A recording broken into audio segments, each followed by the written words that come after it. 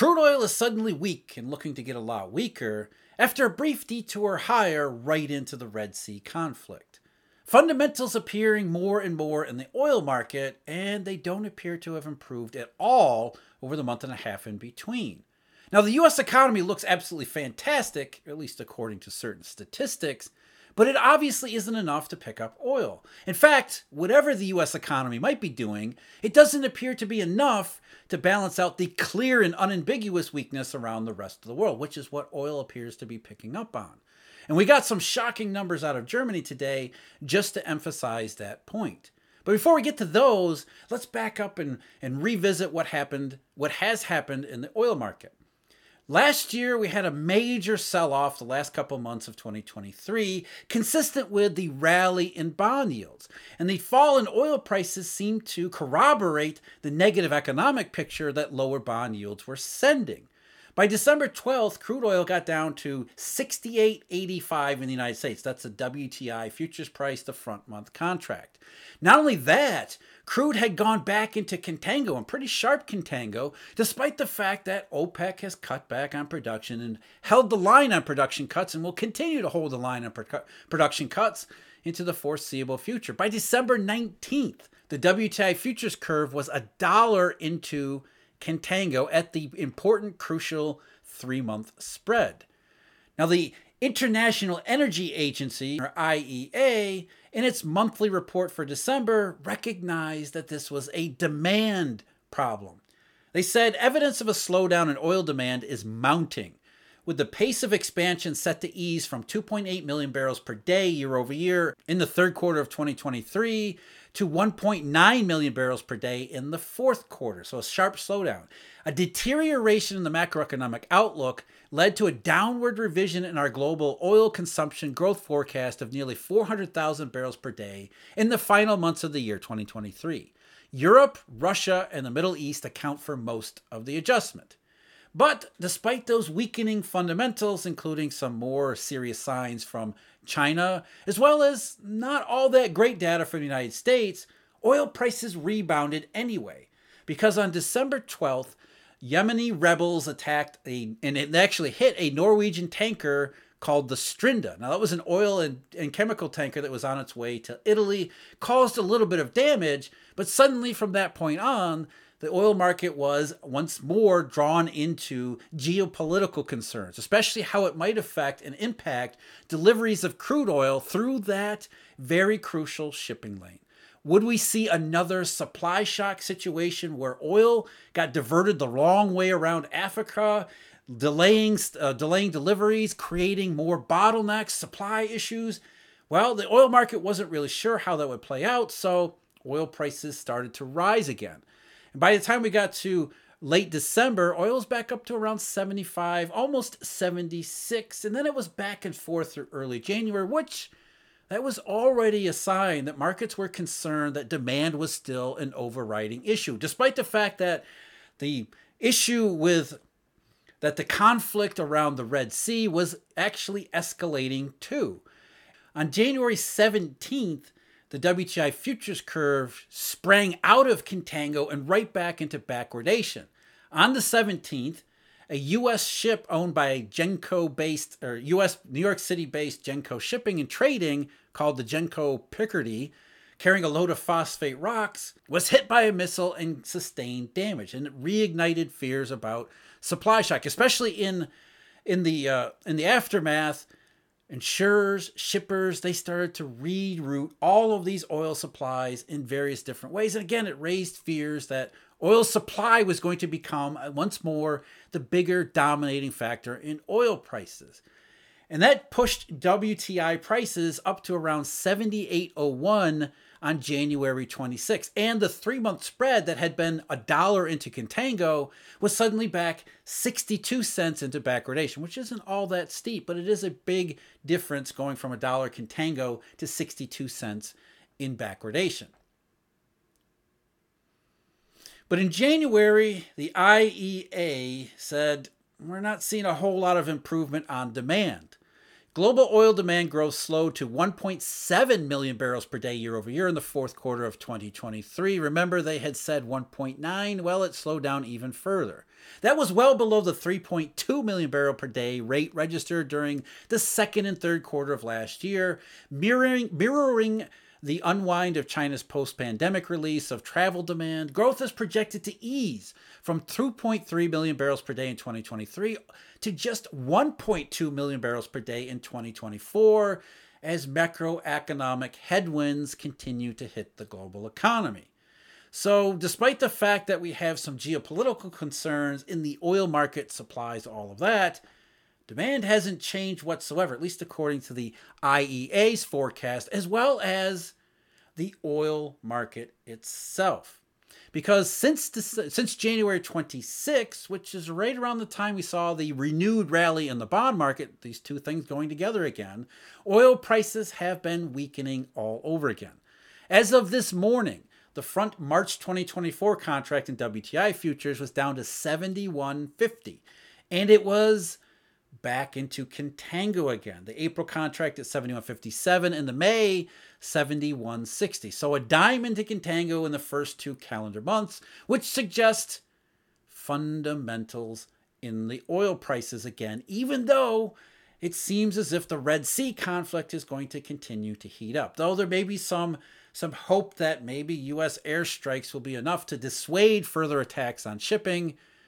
We'll see. But either way, even if that is the case, that just allows oil to go back into trading global economic fundamentals. And if your view of the U.S. economy is that it's really strong, you have to ask, why isn't that strength balancing out oil prices here? Why are we continuing to go on the weakening path further into contango, which is not just about places around the world. It's not just about China. It's not just about Europe. It's about the lack of strength in the United States as well.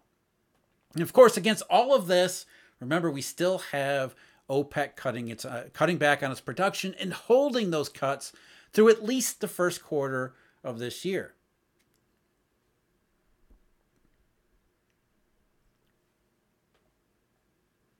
With all the very real supply problems that the oil market and the global economy is dealing with, along with the perceived potential problems from that Red Sea conflict, weak oil prices are indeed sending a signal, especially as they move closer to their December lows. Down around $71 today, even though rates have backed up over the last couple of days. So even that, in that respect, decoupling from the bond market.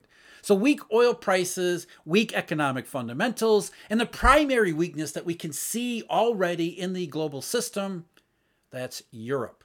And the sickest economy of the increasingly sick European economy, that's Germany.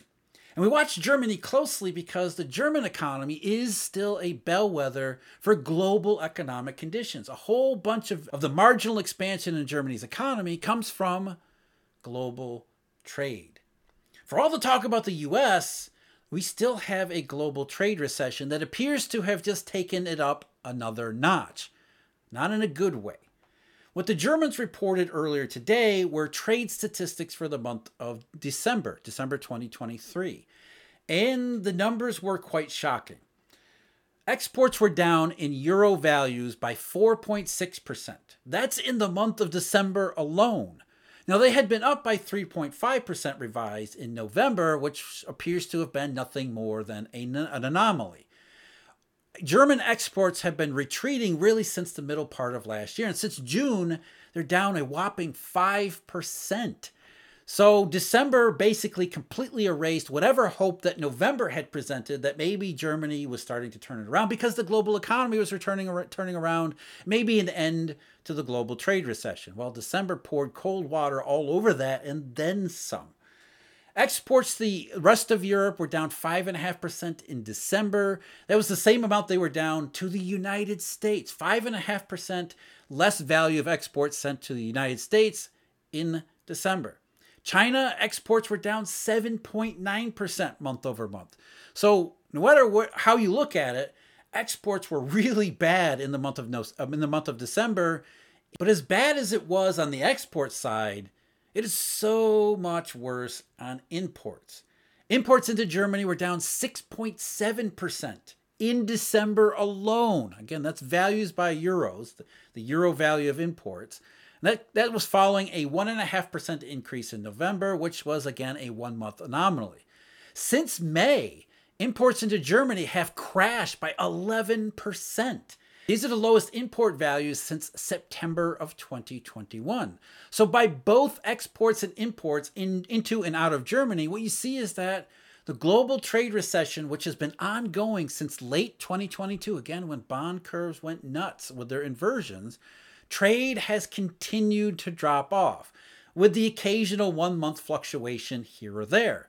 But with December's really shocking figures from Germany, what it suggests is that maybe the global trade recession went in the wrong direction and accelerated to the downside, which would be consistent with where oil prices were heading up until the Red Sea conflict showed up. Now, with trade maybe continuing to go in the wrong direction, we see all sorts of economic statistics, surveys and whatnot for January that were suggesting manufacturing did not improve, goods trade did not improve, the global trade recession did not go away in January, maybe it actually accelerated.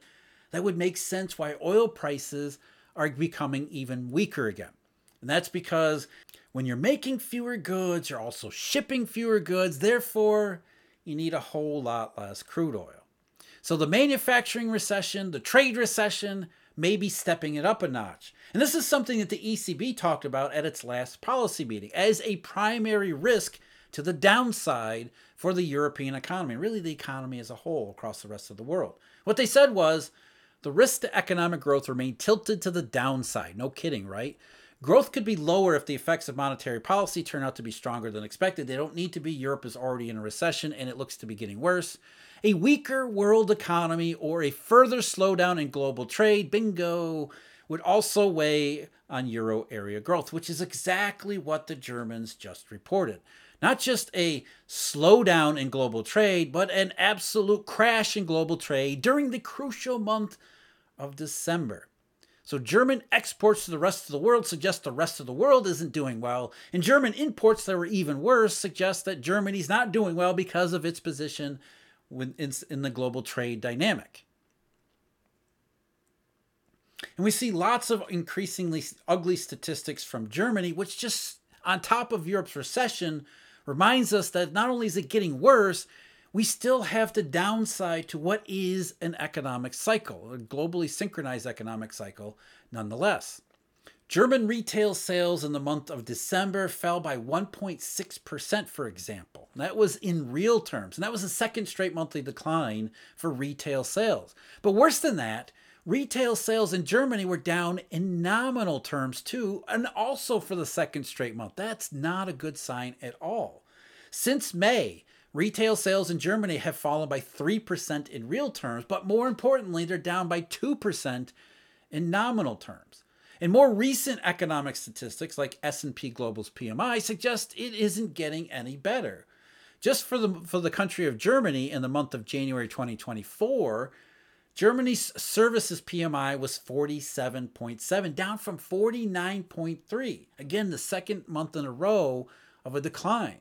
The composite was just 47.0, down from 47.4. And there had been a limited increase, a small rebound in some of these statistics, including exports in the 1 month of November, up until around November. So again, more consistent data that suggests there wasn't much to that rebound after the summertime. In fact, Germany, like the rest of Europe, actually stayed in its recession. And the German economy, at least according to GDP, got worse in the fourth quarter, which goes along with the trade statistics as well as the retail sales statistics we just got. But if it was just Germany, then we wouldn't see the same problem spill over to the rest of the European economy like we are, nor would we see oil prices as weak as they're becoming. Oil prices suggest that whatever strength there might be in the global economy, there isn't or there can't be much of it because it's not balancing out oil. And the German economy as a bellwether for global trade is consistent with all of these other financial and market indications, like crude oil and other commodities too, that can't seem to catch a bid, even as governments around the world, like in China, try to do their part, or at least what they think their part is, to stimulate their way out of this growing mess.